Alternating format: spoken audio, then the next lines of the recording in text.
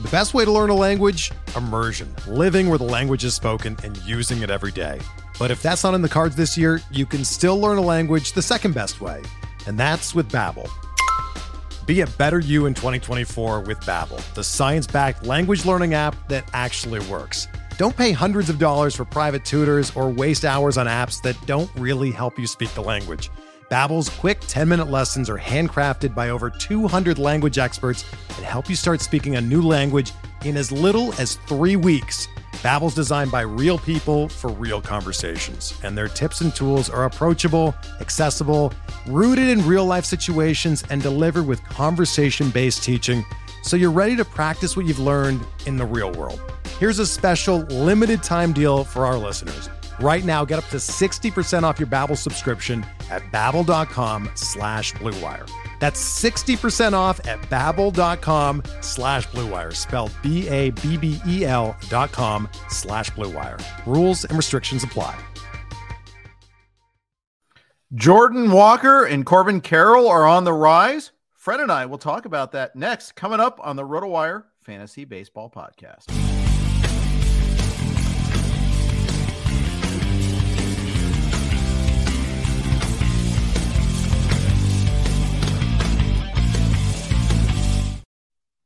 Hey, everybody. Welcome to the RotoWire Fantasy Baseball Podcast. It is the ADP Risers and Job Battles edition. The focus on Jordan Walker and Corbin Carroll. As always, our podcast is brought to you by the good friends at Underdog and Fantrax. We appreciate their sponsorship. Fred Zinke, how are you doing? I'm great. Couldn't wait to get a little break from real life and talk some baseball this afternoon. Always great to get a break from real life. For sure. Luckily for me, this is real life. I love it. It's the best way to have it. Yeah, it is. All right. So Jordan Walker is everybody's buzzy guy. Last year it was, we're going to make the comp right off the top because everyone's doing it. Last year was Julio Rodriguez and Bobby Witt were the guys that were just skyrocketing up draft boards. You had to go earlier and earlier to get them. We won't make the Jared Kelenic comparison from 2 years ago. But he is the trendy prospect, the guy that was highly rated and is crushing it this spring.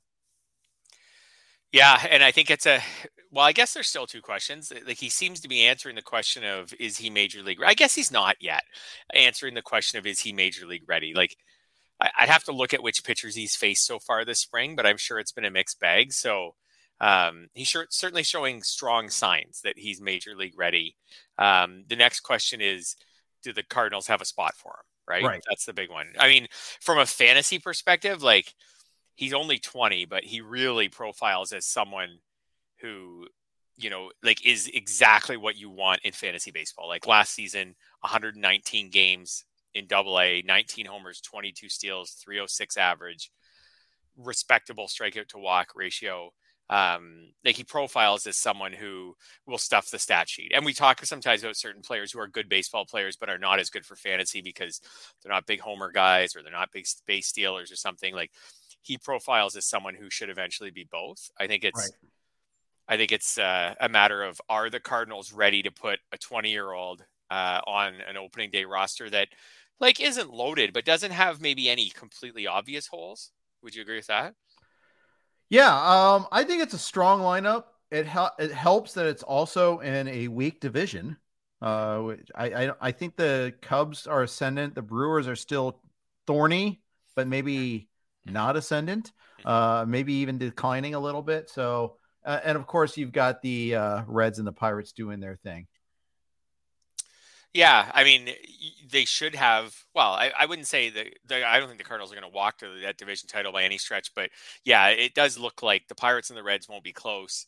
The Cubs could be sneaky competitive. Maybe. I don't think that Cubs roster is that good. Maybe they're one of those teams where if they just won a lot of one-run games, they could be sneaky competitive. So it kind of looks again like a 2-horse race between the Cardinals and the Brewers. So Maybe that means the Brewers don't have to push things with Walker. They could send him down in the minors for a month, which still makes him worth Cardinals, which still makes him worth drafting. It just, when we're starting to talk about a pick maybe in the first 10 rounds, then that's, now you're pushing things a little more if you think that he's going to spend April in the minors. How about this, Jeff? Do you think he will be on the opening day roster? Yes, I do. There you go. So I think he will. ADP from March 1st is 148. Yeah. So if you're playing if you're playing the NFBC main event and there's no news about him not making the team, you are going to pay a top 10 round pick to do it. Are you, Fred Zinke, willing to do it? Probably not. I'm not usually the rookies guy. I think I could go through some other guys. Well, actually, I am getting close on him. I will say that I am getting close on him. I'm never the rookies guy. And so, for example, I've done 2 15-team league drafts in the last couple weeks, Labor and Tout. In both drafts, I took Drew Rasmussen in round 10. Mm-hmm. So comparing him and Drew Rasmussen, different players, different, totally different. Jobs, it is, right? It is, and in different positions and things like that. Yeah. Let's compare him and say, I don't know, Taylor Ward. He keeps going in and around that area. He's kind of a buzzy guy people are into this year. Would you rather take Jordan Walker and if he's not on the opening roster, you just wait? Actually, I think it's not bad. It's pretty fair. Taylor Ward's at 107. I mean, he is. Okay. You're got to go a lot earlier on Taylor Ward. Okay, he's moved up then. Yeah. Okay. Throw me some names that are right around Jordan Walker on your list that you're looking at. Okay. Well, and he might go in the Taylor Ward area, though. He's going to. That's the thing. You're right. Yeah. By the time we get to the main event, he's going to go in round 8 at the latest. Giancarlo Stanton or Jordan Walker? Walker. Snap call, and Stanton's 125. So that rug, no big deal. Easy, Walker. I'm not feeling Stanton this year. Just okay. I don't know. Yeah. Might just be an anti-Stanton. Yeah, absolutely. Anthony Santander. I think you have an affinity for him, if I recall correctly. I do. That one's pretty even for me. I'll go. I think I'll go Santander. Okay. How about Andrew Vaughn, first and outfield eligible? By the way, Walker, you get third and eventually outfield. You get him at third right now. The third is a nice bonus. It really is. Yeah, I will take Walker over. Maybe I should be comparing him to other third basemen, except I shouldn't because there's no third baseman. There's no right. Max Muncy, second and third eligible, is at 126. Who do you got, Walker or Max Muncy? Walker. That's pretty Walker. That's pretty significant. What do you think that's crazy? No, it's not crazy, but it's significant. Because Muncy is like that. Muncy is like what's the town in western Colorado? The westernmost town in Colorado on the 70. It is an oasis. It's the first town after the first stop. 3 hours of nothing in Utah. Max Muncy is that third baseman on the third baseman list after Alex Bregman. So I could see Walker going in that range. Give you a couple others. Chris Bryant, all the way up at 112. Chris Bryant or Jordan Walker? Chris Bryant. Okay. All right. I'm flying too high. I'm flying too close to the sun now. So. Do you agree with that one? I think so, but I don't know what to make out of Bryant. I really don't. I mean, Bryant, like I'm going to be watching, like I'm going Bryant, assuming that everything seems it's going fine with him health-wise in spring training. Yeah, I think that's fair. So the Cardinals, they have a really crowded situation. Go back to the crowdedness and the logistics of this year. Joel Hennard mentions that Dylan Carlson already has 2 homers playing for his job. Possibly. He's not playing the field yet, by the way. He's only playing DH because he's got some arm issues. So we'll watch that one. Lars Nootbaar is playing for Japan in the WBC. Tyler O'Neill is playing for Team USA. Some people think that Tyler O'Neill will get hurt playing in the WBC. There will be players that get hurt playing the WBC. We don't know which ones, but it could be a possibility. DH is Juan Yepez. I could see that being a source of let's let Carlson DH for a little bit. That's a way to get Walker in the lineup. Also, there's Nelson Gorman still trying to figure into this mix. Right now, he's behind Brendan Donovan at second base. So, we could make this a Cardinals-specific podcast and talk about all the job battles they have because there are a lot of them. It's very crowded for them. For sure. And although Gorman may not be at the Walker level of prospect, Gorman is someone who people were pretty high on last year. And now we're talking about him as having some fairly obvious holes in his game and is profiling as maybe a starting player, maybe not. To be clear, I'm not giving up on Nolan Gorman long-term at all. I'm just saying that at this point last year, people were pretty excited about Gorman. I think most of them believed that that in March 2023, he would be coveted, and he's not. Right. So maybe that's just another reminder to sometimes pump the brakes I don't know. It's the opposite, right, of the Julio Rodriguez argument. Exactly. There's definitely ways to fit Walker in. Like, it's a crowded situation, like you said, but it's not a crowded situation of stars. It's a crowded situation of interesting MLB level players like Tyler O'Neill, Dylan Carlson, Lars Nootbaar, Juan Yepez. They're the 4 players. All of those players can sit a game a week so that Jordan Walker can play.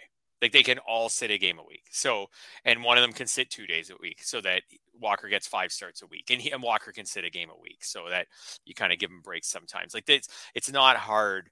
Like when I just read through that list, that's not like Trout, Ohtani, where you're like, well, this guy's got to play. Like, these guys can all. But Trout was in a similar situation, I think, as a rookie. They had Bobby Abreu, they had Vernon Wells, they had established major leaguers in front of them. So you can see you force your way in. Yeah, if you're good. All of these players, just looking at the Fangraphs roster resource page, like, they all profile as having like a 750, 760, 770 type OPS. That's what they're all kind of projected for this year. So they're all solid major league outfielders, but not high impact. They're not Paul Goldschmidt's. They're not Nolan Arenado. So speaking of which, that's why Walker can't play third base. Nolan Arenado's already there. For sure. Yeah. All right. Let's move on to Arizona. And Carson Kelly, not Carson Kelly, Corbin Carroll. Carson Kelly is not that would be a podcast that very few people would. His teammate Gabriel Moreno might be a riser, but let's talk Corbin Carroll. Everybody, we saw the triple last week from ground level, and it was breathtaking. It was awesome. I love Corbin Carroll. I will be pushing him up a little bit, but he's already getting pushed. I think that's part of the problem. Is if you look at him, he's the second highest Corbin drafted. Burns will still beat him, but he's number 2 in Corbin's. At 60 right now is the average pick, a range of 47 to 83. Fred, I think that goes higher by the time we get to main event land. Yeah, I think so too. I think you said 60 is the average. Yeah, I think it goes 50. I don't know if it will go much higher. Do you think 50? I don't know if it goes to 45. I don't think he gets in the first 3 rounds. I think he goes at the 3-4 turn. Wow. In that range. That's where Bobby Witt was going last year. Early 4th, late 3rd. I think in that range, 40 to 50. I think picks somewhere between 40 and 50. Yeah. I think that's where he goes. He's already at min pick right now is 47. As we start to if you look at the pool there of outfielders and just hitters, at 53 is Adolis Garcia. O'Neill Cruz, who we're going to talk about, is at 58. Corbin Carroll's at 60. Eloy's at 64. He doesn't run. Springer's at 66. He doesn't really run. Teoscar's at 67. He's not much of a runner. Point is, you have to go down to Edman at pick 70, and he's an infielder. There's a pretty big gap there between your speed options that have any sort of power. I can see it. I wouldn't mind pushing Corbin Carroll up into the Albies, Mullins, Adolis Garcia range. Okay, so my comment in favor of Carroll possibly moving up, other than that people get crazy for prospects this time of year, but my comment in favor of him is there's so many pitchers who go in the 40s and 50s in the ADP that he actually doesn't have to leapfrog many hitters to become pick 40 or 45. Right? That's what I was looking at there. That's it. There's so many pitchers in there. It's more pitchers than hitters. If he leapfrogs 4 or 5, because a lot of people, when they're picking in round 4, are not really competing in their minds between him and a pitcher. They're more saying in round 4, I need a pitcher or I need a hitter. And the person who's saying I need a hitter, let's say Schwarber's gone, who's right now in the last week's ADP's 45, Luis Robert's gone. Then all of a sudden, you start just comparing him to Seager, Mullins, Albies. If someone would rather him, I wouldn't, but if someone would rather him than those players, all of a sudden he's quickly up into the mid 40s. Now, looking at the projection systems on the Fangraphs page, they all have him projected for about 130 games played, which I guess is a little low. But if I average them out, it's about 15 home runs and about 18 or 19 steals. And the batting average is probably 250, not quite, about 250. I think it's way light on the stolen bases. Yeah. So I think he could double that. Yeah. I got, and last year while he I say stole- that, I got to check and look at my projection. I've got him for 22. So, Okay. but I have him 22 and 22 hitting 262. So I'm more optimistic on the hitting side. And I think my stolen base projection's light. I'm going to probably bump him up a little bit now that I look at that there. I guess I'm afraid of, part of it's like, I don't want to be too eager about these, the young guy here, but I mean, it's James Anderson's number 1 prospect, number 15 dynasty player. Outfield is not that deep, Fred.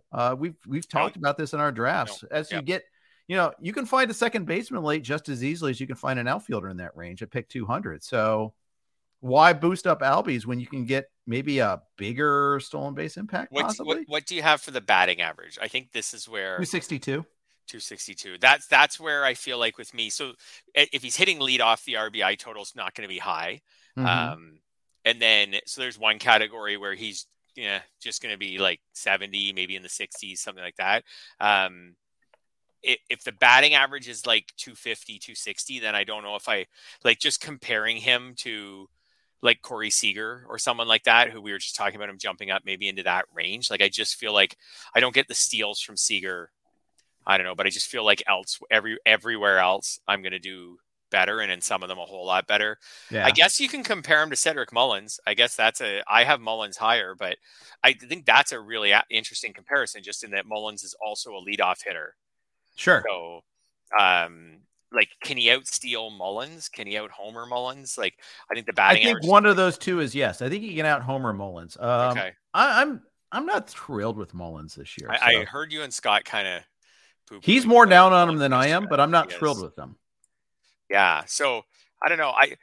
I'm not down on Mullins. I'm okay with him. I don't have him. I didn't have him on my team so far, but I mean, he hit 16 homers last year, 30 the year before. I know the 30 is an aberration, but if the 16's probably pretty legit, all the projection systems kind of have him around 18. So I don't know if Corbin Carroll beats that by a lot, and he's stolen 30 or more each of the last 2 years. So he's probably at least right with Carroll. Like, it'd be hard to say Carroll's going to come in this year. He might and steal 40 bases, and then Mullins as a hitter, he's career 263. So that's kind of right around where you have Carroll. So yeah, I guess they're pretty comparable. I guess if they're pretty comparable, I just feel like I would rather draft Cedric Mullins because legit. I don't and that's Carroll fair. blows him away, but I think it's more likely that Carroll falls well short of our expectations than that he blows Cedric Mullins out of the water. And there's no playing time risk with Mullins, which that's right. Leading to our question here. BZA, RZA, GZA asks, will they sit him versus lefties, though? Possible. I think his defense keeps him in there. I mean, I think the Arizona is going to – we had Mike Farron on from MLB Network Radio on SiriusXM yesterday talking Diamondbacks, and he thinks they're going to go with the 3 speedy outfielders across the board out there with Carroll in left, Alek Thomas in center, and McCarthy in right, and that they're going to play all 3.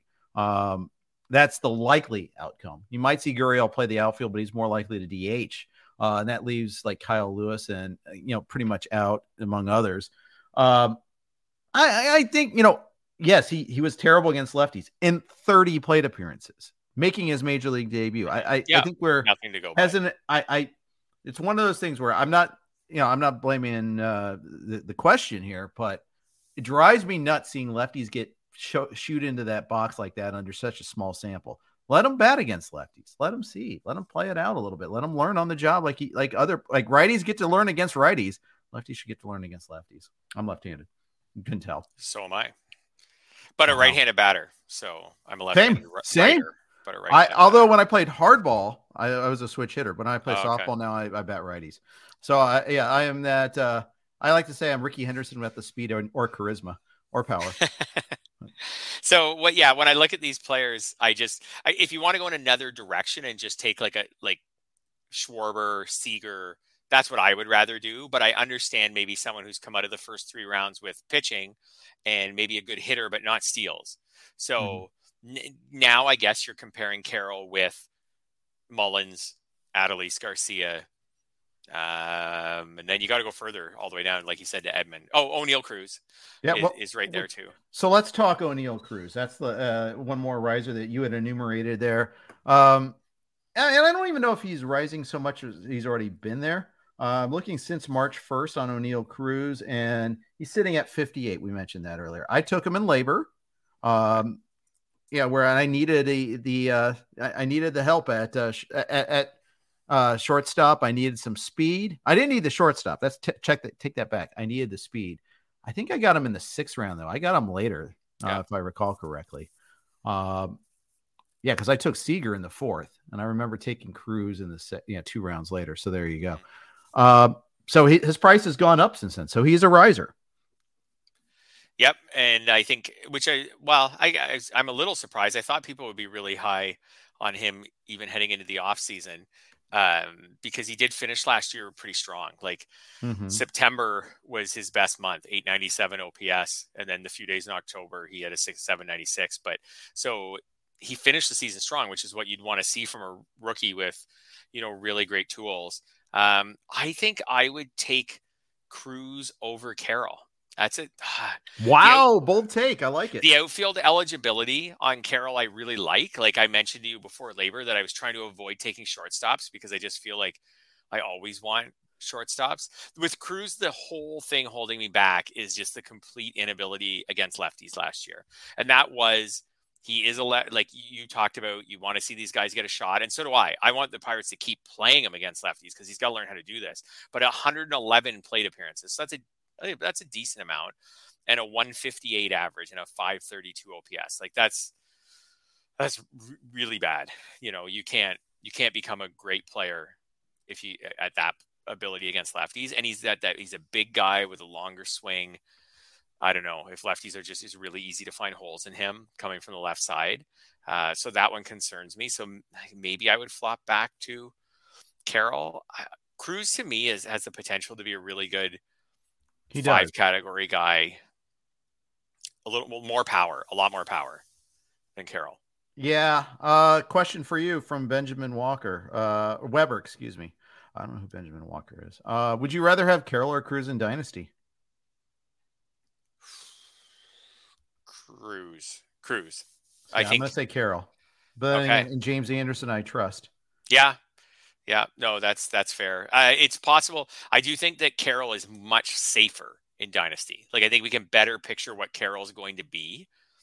Cruz could be someone who's like really interesting and really special. He's a 6'7" shortstop. Like he could be someone who's like, he's a 6'7" shortstop who maybe by his prime could even be a 40 homer player. Like he hit 17 in 87 games last year, and he's really young. Like he was 23 at the time. Like he could maybe be a 35 to 40 homer player. So, and a guy who hits like second or third in a lineup. But I do think with the problems against lefties, it's a much more volatile profile going forward than Carroll. I think we can all picture what Carroll is, right? Like a 15 to 20 homer, leadoff man, steals bases, really valuable. Yeah, maybe Carroll. I don't have to think about that one. I do see the long-term potential in Cruz. I don't think I'm going to draft Cruz I don't think I'm going to draft either one of these guys anywhere next year. I've been getting a lot of pitchers in the range where they're going. Mm-hmm. And if I was going to get an earlier hitter, I would just take the boring Schwarbers and Seagers.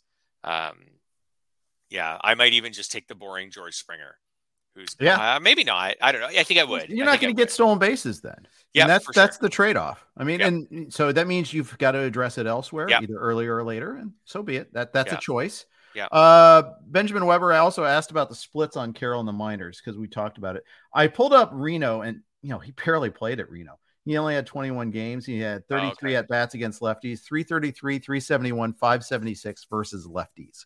So he did hit lefties at AAA, albeit Reno, albeit against AAA pitching, albeit in a mega tiny sample. So there's a lot of albeits there. Yeah, my Carroll concern against lefties isn't that great yet. My Cruz concern against lefties is significant. Yeah. Like I especially like I said, because it fits to me. Like I can see it. He's a big left-handed batter. It's going to maybe take him some time to figure out how to handle lefties. It definitely looks like that from last year. Exactly. Yeah. All right. We got a couple of prospect risers on the Reds that we're going to talk about because, hey, we don't talk nearly enough Reds on this podcast. But before we do that, share a quick note from our friends at Underdog. The fantasy baseball season is underway, and there's no better place to play than Underdog Fantasy, the easiest place to play fantasy baseball. Right now, Underdog has MLB best ball tournaments live, including the Dinger, which has $500,000 in total prizes. In best ball, all you do is join a contest, draft your team, and that's it. That's the list. There are no waivers, no trades, and no in-season management.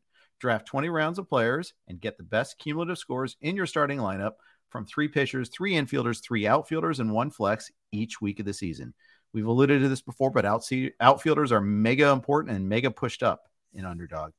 Getting started is simple. Go to UnderdogFantasy.com, sign up with the promo code RWMLB, and not only will Underdog double your initial deposit up to $100, but you'll also get 6 months of our RotoWire subscription for free. Again, that's Underdog Fantasy, promo code RWMLB. Draft your $100,000 Dinger team today. Also, our podcasts are always on the Blue Wire Network. Here are their ads. We're driven by the search for better. But when it comes to hiring, the best way to search for a candidate isn't to search at all. Don't search, match with Indeed. Indeed is your matching and hiring platform with over 350 million global monthly visitors, according to Indeed data, and a matching engine that helps you find quality candidates fast. Ditch the busy work. Use Indeed for scheduling, screening, and messaging so you can connect with candidates faster. Leveraging over 140 million qualifications and preferences every day, Indeed's matching engine is constantly learning from your preferences, so the more you use Indeed, the better it gets. Join more than 3.5 million businesses worldwide that use Indeed to hire great talent fast. And listeners of this show will get a $75 sponsored job credit to get your jobs more visibility at Indeed.com/Blue Wire. Just go to Indeed.com/Blue Wire right now and support our show by saying that you heard about Indeed on this podcast. That's Indeed.com/Blue Wire. Terms and conditions apply. Need to hire? You need Indeed. Thank you for your indulgence. Thank you, Blue Wire Network, for hosting us. All right. 2 Reds prospects are making waves. Now, it's against spring training pitching in Arizona and then Las Vegas because they played a series against the A's in Vegas. But Elly De La Cruz, who Joel Hennard asked about, and Christian Encarnacion Strand have been turning heads. Encarnacion Strand hits like a rocket every single day, Fred. And I know he's not as high on prospects list. He will not begin the year in the majors unless major things happen. I don't even think it's sufficient. I think it's necessary, but not sufficient that Joey Votto begins the year on the IL. I think it'll take more than that, but it's noteworthy. They are working him in at first base, having him learn that position. I don't know if you've seen Encarnacion Strand. He's a big dude. Mm-hmm. Yeah, absolutely. He's only listed at 6 feet, 224. So, but maybe he's a little liars. He's more like 240. I feel like. Yeah. But, yeah. Anyways. So you think there's no chance he makes the opening day roster? I think there's a chance. There's a path, but they got Will Myers. He'll play there. They said they're going to play Tyler Stevenson at DH and first base a lot too. I think they just muddle along until Votto comes back. Yeah, I think that makes sense. Could Encarnacion Strand play third base? Yeah, but they have Spencer Steer there. And they have Noelvi Marte there probably. Yeah. And they've got Matt McLean that they got to figure out. I think Encarnacion Strand's future is first base and DH. Right. I really do. I don't think he's much of a defender. Right. Okay. So, yeah, you think probably opening the season in the minors, hits well in the minors, gets his shot. He'll get a shot at some point this year. There will be a Monday. I think he'll get up before Elly. I think he'll get up before the other Reds prospects. Yeah. But yes, I'm sorry to interrupt you. Yes, I do think he is a Monday guy. Yeah, I was going to say there's going to be a late Sunday night podcast, early Monday podcast with you and Scott, where you'll be talking about how much he went for in your various leagues at some point this year. Yes, because he's getting the shot, but not a draft guy unless you're in Draft Champions. Right? Would you draft him in a Draft Champions? Yes, I absolutely would. I should have drafted. I had XFL, the Dynasty League draft, like the supplemental rounds where we did the auction in November. And I was drafting Scarf at the same time. I should have gone Encarnacion Strand. Although I think I would have passed on a higher rated prospect for him. But it's just strictly as a Reds homer, I felt great shame when he went off the board. I should have been focused on that a little bit more. And then let's talk about De La Cruz here for a minute. So let's. His upside is tremendous because of the way he steals bases. So last season in the minors, in 120 games, this is wild. In 120 games, he hit 28 home runs, and stole 47 bases. Like that is. You like that? Is that something you might be interested in? That's not bad. It was high A and double A, so it wasn't even triple A. But this guy crushed it, and at both levels he hit well. 968 OPS at high A, 910 OPS at double A. Like this is someone who, in the long run, looks like again, like we were talking about with Corbin Carroll, with O'Neill Cruz, someone whose game is perfectly suited for fantasy value. But I don't know when he's going to debut with the Reds. He's as big as O'Neill Cruz, by the way. He's huge. He's listed at 6'5", so maybe De La not Cruz. tall, but De La Cruz we're talking about here. 200 pounds. Yeah, I don't think he's 200 pounds. I think he's heavier than that by that point. But he's still flying. He can motor, and it's fun to watch. I think De La Cruz, he could force the issue. And here's the thing about the Reds: they currently don't have their future shortstop in the big league level. It's Kevin Newman. It's Jose Barrera, who's getting his last shot, actually having a decent enough spring. So it won't, I think they want to see De La Cruz at AAA first, but they also got Noelvi Marte. They've got a lot of guys that could play shortstop. They have to figure out who's a shortstop and who is, playing third, who moves to the outfield. That's a good thing about shortstops is they can play everywhere, but unlikely to, so they got to make a decision who at first. But I think De La Cruz knocks down the door by mid-season is my guess. I don't think he breaks camp with the team. One thing to keep in mind with Walker, with every one of these other, with De La Cruz, with all of these prospects is, Carroll and I think O'Neill Cruz are different just because they've already hit the majors. But I think that you look at these guys and you see what they're doing in spring training, at least the rest of the way. Now that the WBC is getting going and all the players are going to their respective camps, they're going to be doing it against lesser competition. And we look at the last 2 weeks, the next 2 weeks of spring training numbers, take it with a little bit of grain of salt because a lot of good pitchers are going to be gone. A lot of good hitters are going to be gone if you're looking at pitchers that are dominating too. No, that's a really good point. Is there a chance that De La Cruz just spends the whole year in the minors? Like the Reds are going to be really bad. Do you think there is a possibility, but I think that construct exists less than it used to. Okay. After the recent collective bargaining agreement, it still exists for some teams. Yeah. Pirates. But I don't think they, so if he's not up by August, sure, they might just say forget about it. But if he is up, I think if he's pounding the door down in July, I think they'll let him in. Yeah, I'll be interested to see that. So O'Neill Cruz is a good comparison since the Pirates were terrible last year and still called him up in the middle of the season. But O'Neill Cruz was 3 years older. He's 4 years older than De La Cruz. So was 3 years older than De La Cruz will be this year at the point where he was called up. So, you know what I mean? Like maybe like De La Cruz is just so young. And if the Reds are really bad, I just wonder if they'll just say, meh, just spend the whole year in AAA. Like you'll be up next year, the start of the season or pretty close to the start of the season. So, I'll be interested to see how that all shakes out. One more red. Joel Hennard asks about Spencer Steer. I only have him for 346 AB. It's a safe projection. I like him, but he's not at that level of prospect. I think he is an interesting prospect. I think he could be good, but I don't think it's a sure thing. And he had his first taste of the majors last year. He hasn't been a full-time third baseman before, so he's got to kind of work on the defense too. There are things to like about Spencer Steer. He could be the full-time guy. I think they're mix and match a little bit here, though. And again, he's got to hold off others. And defense is an issue. Our latest note on him is one I wrote, actually, talking about how he committed at one fielding error or one throwing error, mishandled another ball. So, there's possibilities there where, defense forces him out a little bit, too. So that's something to watch for a little bit. I just think, and if Pinder makes the team, that's one of the places where he'll play. Yeah, that's true. I have Steer with more plate appearances than that, but right. So I don't think that there's any Cincinnati player who I would project for a massive amount of plate appearances other than Jonathan India. India, obviously, you're looking past the injuries from last year and assuming he gets back on track. Tyler Stevenson, I not because he's a catcher, so okay, I'm just not. Even though he's not going to be a catcher full time.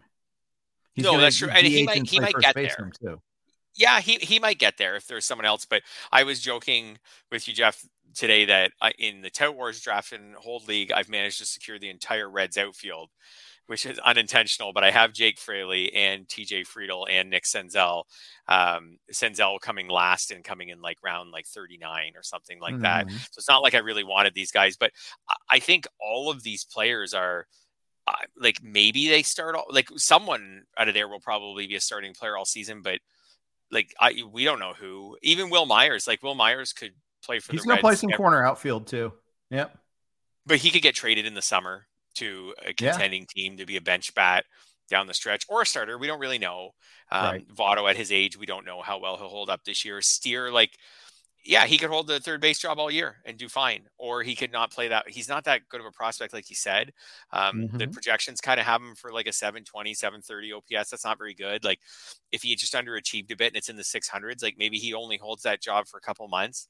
Then they start looking at something else. I don't think any of us think Kevin Newman will necessarily play all year. So right. Yeah, Fraley, Friedel, I don't know. I took them late because they have nice power speed combos. So if they did play all year, they would put up a pretty nice stat line in homers and steals. But I could see if India were to not be healthy all year, I could see, maybe no one on the Reds getting to 500 at bats.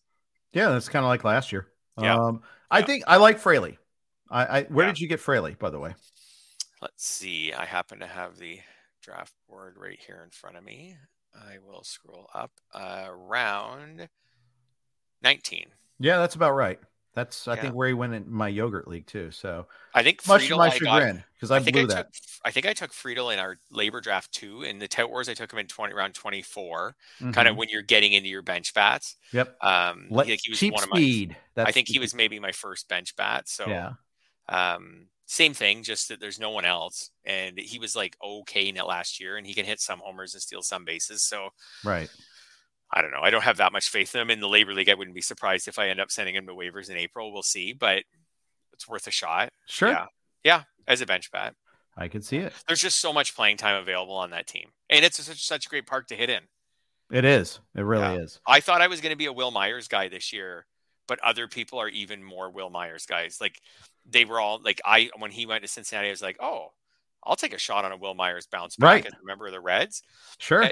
But I saw it coming right away. I was like, okay, so is a lot of this industry is going to see that. Exactly. Right? He's never played in a park like this. Yeah, exactly. Yeah. It's been wild. Kansas City, Tampa Bay, San Diego. Yeah. This is such a huge difference from him if he can stay healthy. Who cares if it's not a great lineup? Just the park alone could help him hit home runs. Exactly. Yeah. Hey, let's talk a little job battles. But before we do that, quick note from our friends at Fantrax, the most customizable fantasy platform in the industry. It offers the greatest fantasy experience for your dynasty, keeper, redraft, and best ball leagues. Don't forget auction leagues. They're fantastic in auction. Their auction room is very good. We're strong service there. Coming from another service, Fantrax makes it easy. Fantrax can import any of your current leagues and customize if needed.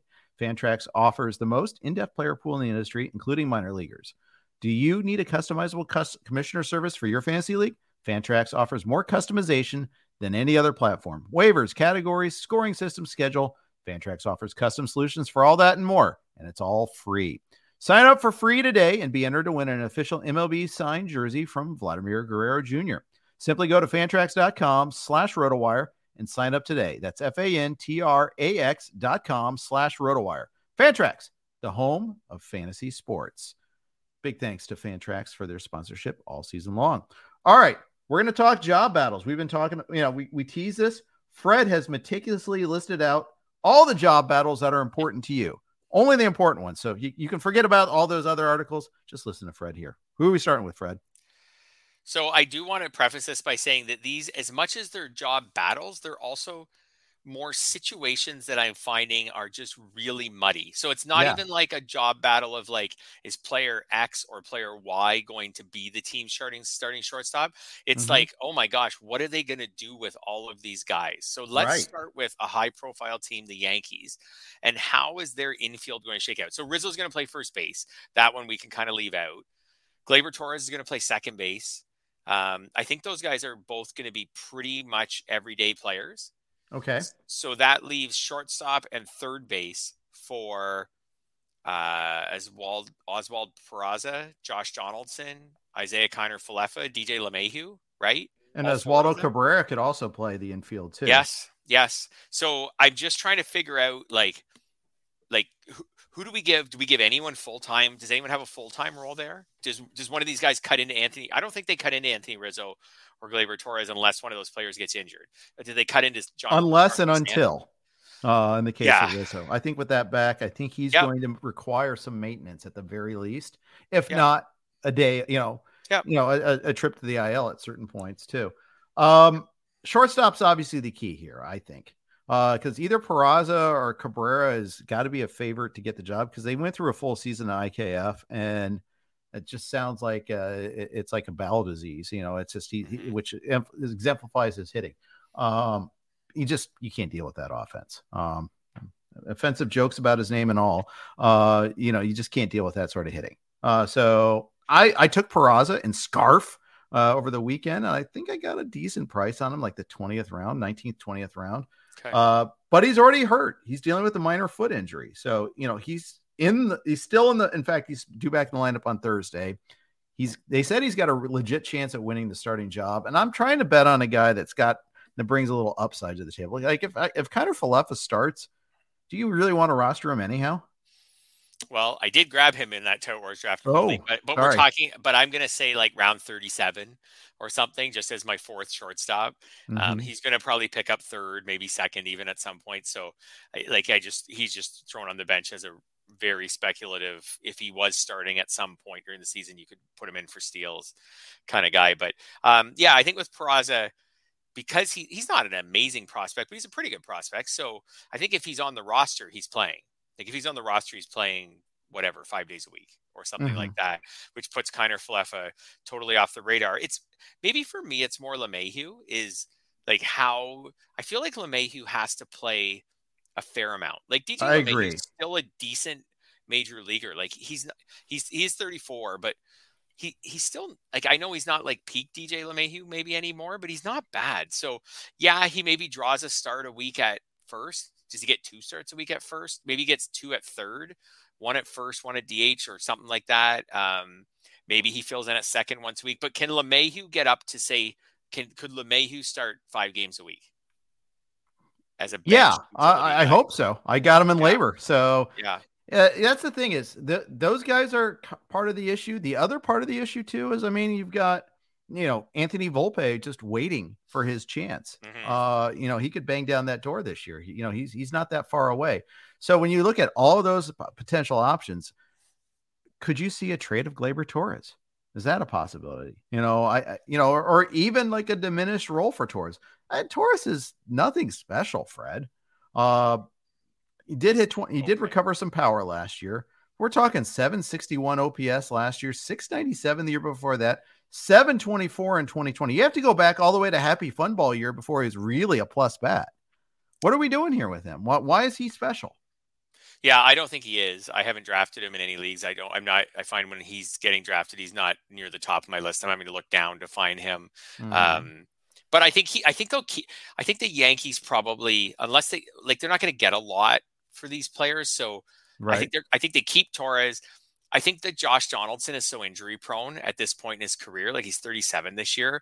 I think maybe the play for the Yankees is, and Stanton we know is so injury prone, and Rizzo. I think the play for the Yankees is you just wait for one of them to get hurt, and then LeMahieu takes that spot, and then Kiner-Falefa moves to become like your super utility infielder, where he's playing, 3 days a week, something like that. A start at third, a start at shortstop, a start at second, things like that. So maybe that's the way this all plays out. But I think kind of to summarize it, Kiner-Falefa not draftable. I don't want Josh Donaldson this year. Someone else can take him. I'll take him super late just because he's boring and whatever. I think you could use him in April or something, I guess. Yeah.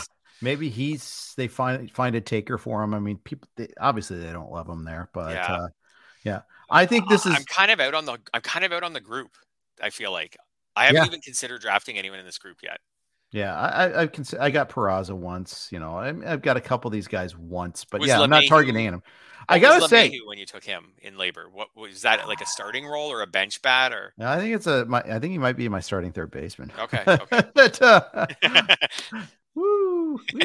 My starting third baseman is not actually a starting third baseman for his own team. Yeah. So I got to say, as a whole, commentary, I'm nonplussed by the Yankees lineup. They have, I mean, there's a route where they're really potent, but there's a route where they go through droughts like they did last year. Oh, yeah. I'm not feeling this Yankees lineup. I think the Yankees will make the playoffs. I think they'll pitch their way to the playoffs. Yeah, I think their rotation is better than people expect and realize, and their lineup's worse than people realize. Yeah, like even without Montas, like I think Cole, Rodon, Severino, Herman Cortez, that's a really good rotation. I think the bullpen will be fine. They'll get Michael King back this year. Like I think I think a pretty solid reliever. I know, and a workhorse reliever. I like Aaron Judge absolutely carried them at times last year. Yeah, he's not going to probably carry them to the same degree this year. I do not like that lineup at all. I think they will pitch their way to the playoffs, and in July they will need to add hitting pieces. Right. All right. Let's talk Angels in the infield because there's some playing time considerations there. It's pretty muddled. All right. First base, Jared Walsh coming off of a nasty injury and a horrific year. He's listed as our starter on RotoWire, but Brandon Drury could place him first. Drury is currently listed as the second baseman, but they've got David Fletcher still on the roster, Fred. Yeah. He was awful last year. Rendon was not present last year, but they signed Gio Urshela, and Rengifo is listed as their starting shortstop. I think ideally that would be their four, Walsh, Drury, Rendon, Rengifo. But you could see a lot of ways that this could go sideways too.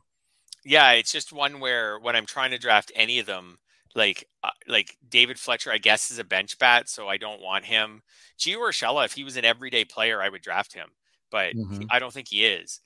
Does he have any path to become one, or is he just waiting around for Rendon to end up back on the IL at some point, and then he's their third baseman? I think maybe he's even shortstop capable. Oh, absolutely. I just don't know I think he gets some time there too. Yeah, I think they do a little bit of mixing and matching to make sure he gets some playing time. Yeah, but I think he's a waiver wire guy even in 15-team leagues until there's an injury. Like I just don't know how you keep Urshela on your bench in April if everyone's healthy. So I think he's a pickup if there's an injury. Drury, I guess. I'm not going to be the guy who drafts Drury this year, but I think he's for sure Why not? draftable. I'm just not sure if he's that good. Fair. That's it. I'm just not sure if he's that good, and there's simple. A lot of ways to lose playing time on this roster. Yeah. I think it's noteworthy that there's not that many Angels that you draft and on active rosters in our like say in the NFBC format. Obviously Ohtani, Trout, and Ward are going to go, the Ohtani, Trout are super early. Ward's around 100. Renfro's going to get some love. And then there's Drury at like 179. Then Rendon at 207. Then you have to go ... for Ohapi. Actually, I like Logan Ohapi. I just learned, I was like 2 days ago, I learned that it was Ohapi and not Ohop. So learned that today, this week. So I was happy to learn that. That was good knowledge. Rengifo is all the way down at 338. Quietly helped a lot of people out last year. Oh, absolutely. Back to Ohapi for a minute. I did do some reading around the start of spring training that it's not a lock for him to be on the opening day roster. That's made me like just a little hesitant to draft like a number just because the catcher pool is so crummy that I'm just like, I'll just draft someone who I know is going to be his team's starting catcher. So that they could just go with Max Stassi and put Ohapi in the minors to start the season. Like we'll see. But Rengifo is someone who, if he was their starting shortstop unopposed, I would be drafting him. Like that's the type of one where, because the situation's so muddled, like if they didn't have Urshela and David Fletcher there to steal starts from him, I wouldn't love Rengifo, but I don't fear Fletcher at all. Not at all. But do you think they'll just play him sometimes? Just because he's on their team. I think Rengifo will play somewhere else on days that he's not playing shortstop. I don't think he sits much. Right. Okay. Then I 511 plate appearances last year. Yeah. I mean, granted, OBP wasn't very good. I mean, he was helpful for us in fantasy leagues. Yep. Not such a great real life hitter. So that's possible. It's possible. They said he could even play some right field when they want to get like Urshela or Fletcher some playing time. I don't know. I think Rengifo has kind of earned their trust, though. I think he's okay. I think he's someone where if he can clear this log jam and play most days, he probably finishes the year with like 16 homers. Maybe he gets to 10 steals, and he posts a batting average that doesn't hurt you and doesn't help you. So K. Salazar asked Taylor Ward, good? yeah, I think Yeah, so. I Do think you? so too. Yeah, I'm I kind of into Taylor Ward. I haven't got him in my first couple of leagues, but I like when he's going, I'm right there. I think he's appropriately priced, Me which too. means I will probably get him once or twice somewhere, but in a lot of places there is someone targeting him, so I don't get him. If that makes any sense. Yep, absolutely. The book on Taylor Ward, I think, is pretty clear. Like great start, great finish, bad middle, which kind of coincided with him running into the outfield wall and then having some nagging injuries. So he played through them for the most part, and just maybe wasn't right for a while in the summer, and then maybe felt right later. I mean, like that might all be BS. Like maybe he actually just stunk in the middle of the season and it wasn't nagging Right. injuries, but there is a story there that to me makes some sense because he looked really good at the start and the end of the year. So you hope maybe that he stays a little healthier this year. And there's a lot of potential, obviously, for someone who hits directly in front of Trout and Ohtani. Like Yeah. that's if he plays all year and those guys play all year, like he can score 100 runs For sure. Yeah. For sure. All right, let's change our attention to a team that I haven't spent a whole lot of time talking about their hitters, and that's the San Francisco Giants. They lost. They didn't win Aaron Judge. They backed out of Carlos Correa. They didn't replace him with anybody, so their shortstop is still Brandon Crawford and Tyro Estrada is still their second baseman, unless it's Wilmer Flores, unless he's a first baseman. They got a lot of muddledness in their infield. It's, Wade and Flores, Estrada, VR, Brandon Crawford, JD Davis. Those are most of your options there.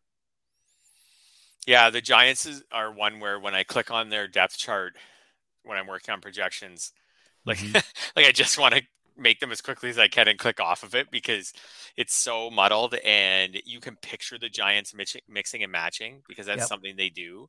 But at the end of the day, like some of these players are going to play a lot. Like I'm kind of in on Estrada. I'm not super in on him. I didn't get him in labor. I did get him in Tout Wars.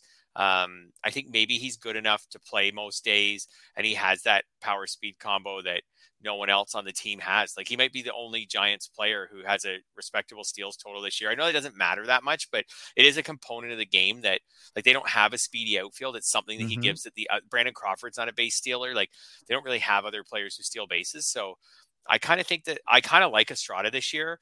And I always like Wilmer Flores on my bench.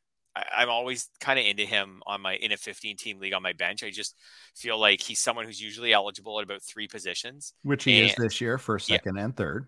Yeah, and probably won't add to that. I doubt he'll get outfield or anything else this year, but first, second, and third is great. And he goes on your bench, and I find he just finds his way into the lineup 4 or 5 games a week. And at the end of the season, he'll just have about 18 home runs and a 260 batting average. And if your team's going really well, you can cut him because maybe you found some other players with a lot of upside, but I don't mind starting the season with him in like round 27 or 28 as just an April bench bat while I figure things out. I don't know what to do with David VR and JD Davis. I'm just not really drafting them, unfortunately. Yeah. By the way, Flores played a lot last year. Yes, 151 games, 602 plate appearances. That's not going to repeat. I think James Anderson had Rob DiPietro on our the RotoWire podcast, and they made that point that he's not going to accumulate. The thing about VR and Davis at third base is they both hit righty. So does Flores, for that matter. There's no platoon possibilities there. Your only platoon possibility is like saying moving Estrada to shortstop, and then Flores goes to second base or something like that. Because it's interesting. But yeah, that's probably true with a lot of teams. How many left-handed hitting third basemen are there out there? There's some, like just Rafael Devers. He's pretty awesome. So yeah, there's plenty more, but just the first one that came to mind. I mean, I don't think I'm in on Estrada. I've got him as a keeper in my NL only league. Of course, I'm going to keep him there. But Genstad was making some points about him on the Sunday podcast on our Fadecast. I heard that one. And yeah, he's concerned about the quality of contact, which I think is valid. I don't think he repeats like the 14 homers maybe necessarily. And if he doesn't, what do you have? I mean, you need him to run more. That you need to get 20 stolen bases, which he might get, but that's the trade-off. While we're on the Giants, thoughts on Michael Conforto? We had a note that he went deep today. So he's a guy I can't figure out this year. Yeah, he's a total dice roll. Like I think anyone who thinks they've got Michael Conforto figured out for this year is fooling themselves. Like he's coming off a missed season. He's coming off major injury. I'm fine with Michael Conforto. I just gotta look up his recent ADP here. Like, I'm fine with Michael Conforto as my like fifth outfielder. So it's ADP 234.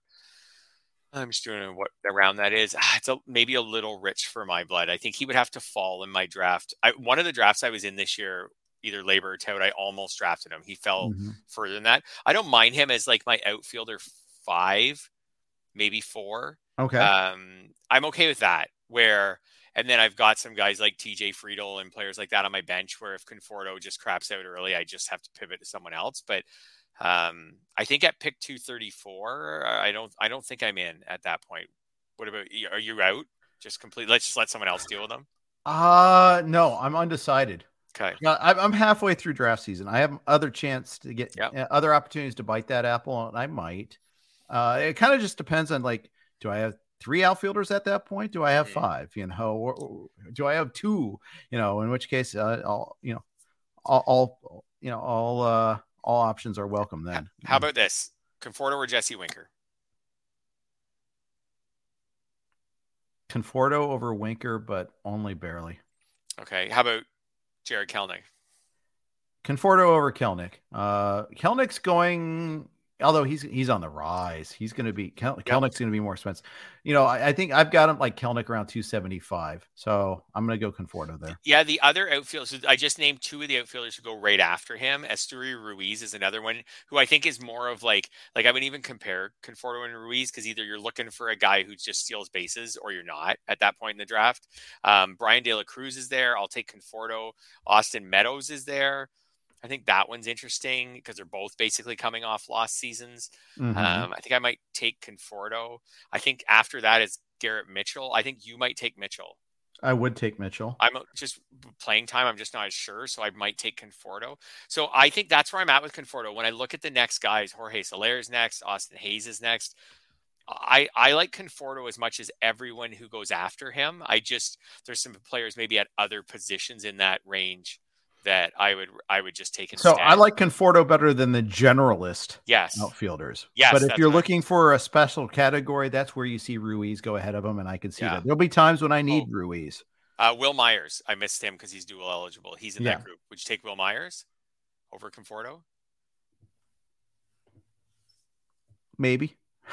No, I haven't yet. But I haven't taken Conforto yet either. They're options for me. So I'm not thrilled to get any of them types, but I might take them because I need them. They are side by side on my rankings. And Austin Meadows is actually right beside them too. So Meadows isn't that high for me. I've got him lower. Okay. Yeah. I don't know.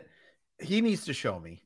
And that's unfair, I guess, a little bit, because I know he was dealing with a lot of stuff last year, but that's kind of one of the reasons why I'm going to wish him well for somebody else. That's probably my approach with Austin Meadows. While we're talking Giants, let's stick with them real quick and let's talk a little bit about their rotation. Yeah, so they really have more pitchers than they need for right now, which is a situation that usually sorts itself out with a few teams. But Anthony DeSclafani looks like he's back this year. To me, DeSclafani is a pure starter. Like, I don't see him. Someone's going to have to work out of the bullpen. Right now, for example, Fangraphs has him working as a long man in the bullpen. That isn't really what he's been. But Logan Webb's in the rotation. Alex Cobb, Sean Manaea, Ross Stripling, I think is, and Alex Wood. So DeSclafani, something's got to slip. Yeah. Someone gets hurt. Like, I know there's enough. DeSclafani is an injury risk. Alex Wood and Alex Cobb are both injury risks. So every pitcher's injury risk. They were just maybe more than the average pitcher. Something's got to give out of that group. If they're all healthy, though, in 3 or 4 weeks, it's either 6-man rotation, which I don't think it would be terrible with that group. There's not really an ace in there. Logan Webb's like maybe kind of an ace, but not really. Maybe it's a 6-man rotation until someone gets hurt. I don't know. Yeah, I think Wood's going to be healthy for 15 starts. So that opens it up a little bit there. And he's got swingman potential. So does Stripling. Stripling's been a reliever before. Absolutely. Too. They didn't sign him to be one. That's the reason why I think Stripling stays in the rotation. But push comes to shove, he's capable. I think that would be an indication, though, to me that things have gone wrong for the Giants if they find Stripling in the bullpen. Yeah, I don't think Stripling, you're right. Like from a career profile perspective, the most sensible thing would be Stripling starts the year as their long man because he's the guy who's done it a lot in his Mhm. career. But I bet there was a conversation when Stripling signed with the Giants that with his agent and the Giants where they said he's starting, right? Right. And the Right. Giants had to say, yes, yes, we are paying him this Mhm. amount of money. He is in our rotation. Like I'm guessing his agent asked that question. Like, So yes, what? That's not binding. it's not binding, but it would be a crummy way to get off to maybe with your free agent signing. Well, he gets paid all the same, He so does. He does get paid all the same, but I yeah. just wonder if that conversation was had when he was maybe not. Maybe they just said, "Oh, that's the most money any team's offering us. We'll take it." Yeah. But maybe there was a conversation with Stripling because he really came into his own with the Jays last year as a starter. But I think this is a situation that sorts itself out. The point that I'm with this rotation is if DeSclafani's in the rotation, I'd actually like to draft him. Like he was draftable last year. He was going in, I'd say in the first 20 rounds Yeah. last year. I would say even maybe like around like 16, 17. So like he missed last season. It wasn't, I believe it was an ankle injury off the top of my head. I don't think it was an arm injury. So he should be fine to pitch this year. If he was in the rotation, I would want to draft him. And he's someone who's falling, really late or right off the draft board altogether. So is he worth stashing? We stash rookies. Like, yeah, he's picked ADP is 426. There's a lot of drafts where he's not getting drafted. Yeah, there are. I would want him if he was in the rotation. So I kind of wonder with this injury risk group of starters, if he's worth drafting and just leaving on your bench for 2 or 3 weeks. Like I said, we stash prospects. I think it would be a pretty deep league. Well, like a 15 teamer, I would do that. Yeah. In a 10 or a 12, which I think a majority of our listening audience plays. Yeah. Probably he's a good eye to keep on as a free agent target. Unless, of course, there's injuries. Because, of course, you want that ballpark. You want that team context there a little bit. I'm going to push back a little bit here. BZA, RZA, GZA says he will never draft Alex Cobb again. And I get it, but I don't think you realize how good he was after, and I'm doing a selective endpoint here, but after 7 starts, he had a 6.25 ERA. I think you even pointed out last year he was supremely unlucky with BABIP and an expected ERA. From May 29th on, he had a 3.05 ERA and a 124 WHIP. That's not Cy Young material, but he also had 112 Ks and 118 innings. That's a usable pitcher. I really like Cobb. Yeah. Yeah. I'll have some Cobb in my teams. I might not because I'm not putting him. I probably should maybe put his innings a little higher so that he becomes more relevant to me. He's losing out in my drafts just on volume. So, for example, I'm drafting Merrill Kelly over Cobb. They're probably in a similar tier. I'm drafting Merrill Kelly this year, and I know it's because I have him projected for 30 more innings. The 30 more innings is going to come with another win or two. It's going to come with more strikeouts, but from a ratios perspective, I like Cobb probably more than Merrill Kelly. So and I think you just took Merrill Kelly in I forget which draft it was, one of your drafts you just did. So I think it was Scarf. And honestly, I'm getting to the point where I forget which draft is which. I understand. I'm under, I did Scarf, which was a live draft on Sunday. I'm doing Yogurt, TG, FBI. Yeah. Raz Slam just started. Yeah. I can tell you it wasn't Raz Slam because we're only 6 rounds in and I haven't taken a pitcher yet. So yeah, you don't tweet out your picks to brag. You tweet them out just to keep yourself organized. Yeah, that's it. That's why you know which draft. Brag, that's it. I was saying inform, but brag. Let's go with that. Yeah. I think with Cobb though, I think Cobb's a good pitcher. Like you said, his numbers after the first few starts of the season were good. And at the start of the season, I wrote about him so much that some people were teasing me online and saying, "Oh, Fred, another Yahoo article where you talked about Alex Cobb." But it was just such an outlier when I would look at advanced stats that he was basically the unluckiest pitcher in baseball for the first couple of months of the season. And that's right. It had to straighten itself out. And it did with him. Like I said, my limiting factor is just its volume. It's that he very rarely gives you a lot of volume. He had 149 and 2/3 last year.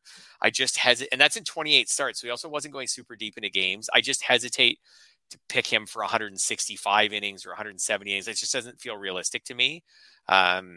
Especially now that he's, arrived at his mid 30s. He's 35 this year. I can't give him enough innings to draft him. And exactly. And maybe that's a flaw on my part. Maybe I'm projecting too many innings on guys like Merrill Kelly, but that's why I'm not drafting Cobb. But skills wise, I have no problems with anyone who drafts him. I would take Cobb, but you're right. Innings are difficult. Any sort of program, any sort of algo is going to have that. Have that as unless unless you're going to budget in it like a 20 more innings at a 4 ERA for the replacement starter you use for Cobb. Right. That replacement starter gets 15 strikeouts, so I got to put them on the total. Then Cobb starts to creep up your list and close the gap on someone like Merrill Kelly. But that's a tough one to bake in because the whole time you're doing that, you're also holding Cobb on your bench injured, and that's annoying during the season. But you got to hold him because you drafted him decently high. So anyways, I probably won't get any Cobb this year, but I have no problems with people who do draft him. Yeah. I kind of find all of these pitchers intriguing. Here's the problem with baking in replacement value. One, you don't know when the injuries are going to hit. For sure. You could get it announced on a Wednesday and then you're stuck without a player for the week. Yeah. Two, you're assuming you're going to be efficient in swapping guys in and out. Yep. You're probably not going to be. You're going to get it wrong, or you'll get outbid. Everybody else in the league is going for streamers.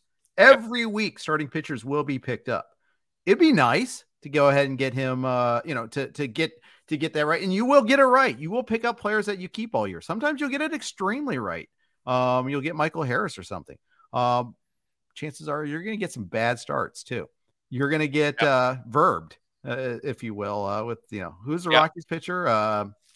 Austin Gomber. Yes, you're going to get Gomber. And didn't you get like a secondary Gombering? Like I did. I forget who that was. Maybe latter day. No, I thought you got Gomber like a second time with an actual Gomber. Yeah, an actual Gomber on the second time through. A latter day Gomber, if you will. Yeah, I think if you're going to build in replacement value on a starter, you should actually build it in as a middle reliever. Like I think you should. I'm going to miss Cobb for 3 weeks or 4 weeks. I'm anticipating, so I'm going to throw in 12 innings of relief. And maybe at that point, I'm not going to change his ratios because the reliever is not going to be awesome, but he's going to be okay. You can always find an okay reliever. Mm-hmm. Maybe 4 weeks of a reliever, maybe I get 1 win and 12 innings and 12 strikeouts, something like that. It creeps them up a little bit. The guys, you're right though, build it, but then you also are factoring in, like I said, that you're using a bench spot in those 4 weeks on Alex Cobb, which is a bench spot where you can't play with a bench bat who's maybe emerging, a possible future closer. I think the guys that you can put in the replacement level value are the suspended players. Like Tatis, you can put in 3 weeks. So I was just going to bring that up because still, even then, you're getting a 24th round player. Of Rengifo. Yep, you're getting 3 weeks of like Luis Rengifo. If that. That's right. So just look at whoever is going around pick for something. And that's and picture like three weeks of that player. And if you want, you can put that on your Tatis projection. Ramon Urias is going in there. He's a middle infielder. There's a good name. Yep. Yeah. So there's a guy, what is he worth in 3 weeks? And that's kind of what you're going to get from, but you could throw those, but he'll do something in 3 weeks. In the 3 weeks, he will get you something, 6 RBIs, 6 runs scored, a home run and a steal, something. Yeah. And you can throw that on your Tatis projections, and that will push Tatis ahead of a couple more players in your early round rankings. And I think that's fair because he's suspended. But like you said, with the injuries, it's tricky because, like you said, that won't all come on a weekend. Sometimes Cobb's going to he's going to give you a 0 some weeks because you think he's pitching, and then all of a sudden he's not. Yeah, exactly. Yeah. All right. 2 questions in the form. We're running long, and unfortunately, this is good. You're a super outliner, and we never finish the outline, so it's That's good. The plan. Yeah. Rupert asks, any interest in Mike Moustakas now he's with the Rockies? That's another situation that we're kind of trying to figure out, like second and third base for the Rockies. Now that we know they aren't going to have Brendan Rodgers for the rest of the season. So I thought about this and actually passed up on him in that Tout Wars draft and hold as a bench bat and took someone else instead at the time. And then a few picks later, another manager took him. But if you knew that Moustakas was going to be their second baseman, would you want him? I mean, he didn't do anything in Cincy, which was a pretty damn nice place to hit. And this lineup is going to be completely unplayable on the road. On the road, so bad. Like on the road, I'm maybe starting Chris Bryant and maybe CJ Cron or Ryan McMahon. You might start Tovar too because you need the bags. I don't know. I don't want to do that. I don't want to start like a Rockies like 8th or 9th hitter on the road. Right. I think this lineup's gonna be so bad on the road, and that's half the games. And it might be the times where you need these players. So let's say you put Moustakas on your bench, and then you need him some week because your starter's hurt. But right. They're on the road. And then you're like, awesome, here we go. Here's my 600 OPS from Moustakas. And he's only playing against righties. Yeah. I wasn't that into him. I'm still not really into him. When the years that the Rockies have a good lineup, I'm into them. But these years where the Rockies have bad lineups, so at home they'll be fine. They'll be pretty productive. I think for me, he's a not draft. And if he's sitting on my waiver wire and they have a home week coming up, I'll try to bid on him. Mm-hmm. If he's their second baseman, which he also may not be. So that's not assured at this point, but I'm kind of still out on him. If someone wants to take him in round 30, I wouldn't argue, but I'm pretty out on him still. It's so funny. Drafts used to be, got to get your cores, go get your cores somehow. Yes. Now it's like, I don't want any of these guys. Because the Rockies used to have a good lineup. And when like in the prime Arenado, Blackman type days, when they had a good lineup, at that point, you're like, sure, the Rockies on the road are bad, but they're not the worst. And then at home, they're the best. So sure, I'll take that. And, but now they're unplayable on the road. I think, I'll start CJ Cron, but even then there's, like I said, Bryant Cron and probably McMahon. And that's it, because most of the other ones, if you look at their splits, they're really bad on the road. And I'm anticipating the team to be very low scoring on the road. So it's not like they can play poorly and just somehow manage to get an RBI or a run scored. Exactly. Yeah. All right. Last one. Jack Flaherty made a good outing yesterday. Going super late. I think that starts to creep up. He had 5 Ks yesterday. I think he topped out at 94. Gave up 1 homer. Struggled with his command in the first 2 batters. Walked the first batter. Got the 3-1 on the second one, and then induced a ground ball double play in the first inning.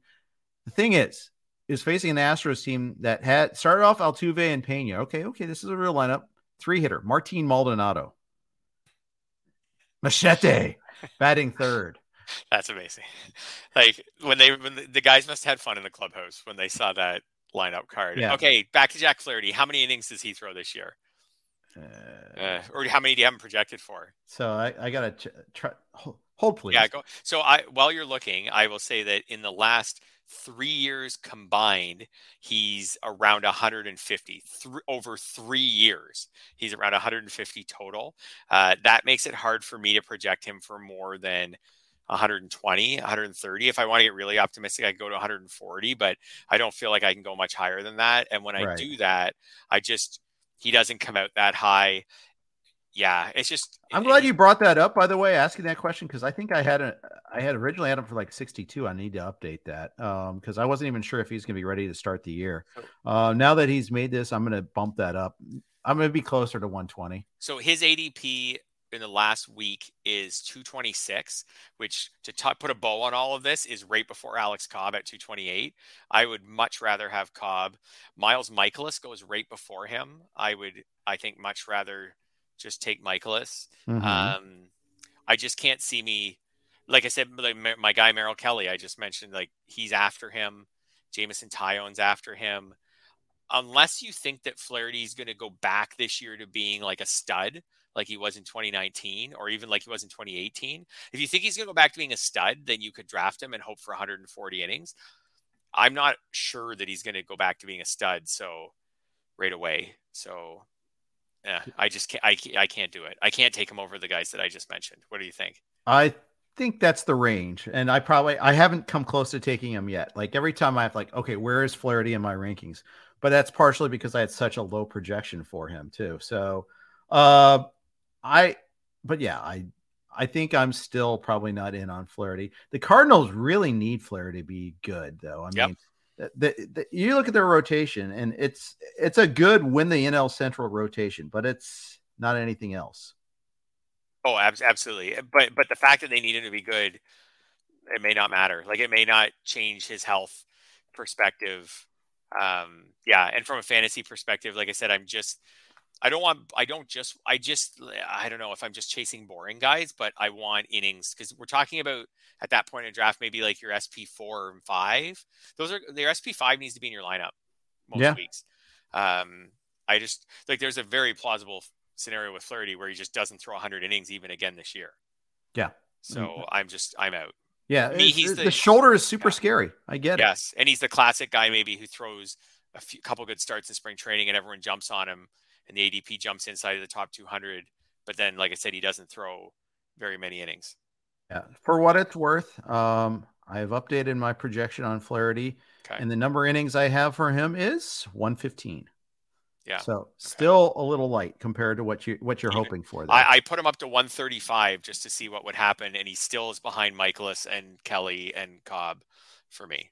Yeah. Like he needs more innings to get up there because his ratios that I'm projecting for him aren't that different from those pitchers. Because I'm not listing him at 135 innings with like a 3 ERA and a 1.05 whip or something like that. Like I'm also not for sure saying that he's going to be awesome. He might be like good, but not awesome. Yeah. I mean, if you look, he had like a 161 whip last year. So I've got him at like 127. By the way, you did draft Jacob deGrom. It was pointed out. First of all, deGrom was at a significant discount, like 25 picks after ADP. Secondly, when deGrom is healthy, he's still the best pitcher in baseball. Yeah, Flaherty hasn't been that. Let's make sure we distinguish that. Yeah, that's it. deGrom is amazing. deGrom's either going to be amazing or hurt. Flaherty could be amazing, but could be hurt and could also actually pitch and have like a 4 ERA because he's not the guy that he was through before all these injuries. Right. Exactly. So, I know he goes way later. So yeah. But I'm not there on him. I don't think you're being hypocritical here. And I shouldn't change my mind because for me, a few Flaherty starts in spring training shouldn't probably change my mind on my innings pitch projection. I haven't changed my deGrom one either. Like I'm not going to boost it if he makes a bunch of spring training starts. No, you can't. I'm not boosting it. It's kind of the same. Yeah. All right. On that happy note, we're going to finish up today's podcast. Big thanks to everybody chiming in with the questions. Love it. Thank you for all the activity in here. We really appreciate it there. And of course, we thank you for listening. If you're listening on a podcast to be named or on whatever favorite podcast system, wherever you get your podcast, we do appreciate everybody listening in. Make sure to ping us, tweet at us at Jeff_Erickson, at Fred Zinke MLB. Give us your feedback. We want to hear it. And if you can do it in the Yahoo, that's fine as well. Always love hearing your feedback. We heard your feedback about chapters. I'm going to be posting chapters. So thank you for that. Thanks to Fantrax. Thanks to Underdog for sponsoring us. And thank you guys for listening. Coming up tomorrow, we got James Anderson with his podcast. On Thursday, guest to be named later. Stay tuned. Thanks for listening to RotoWire. Have an awesome day.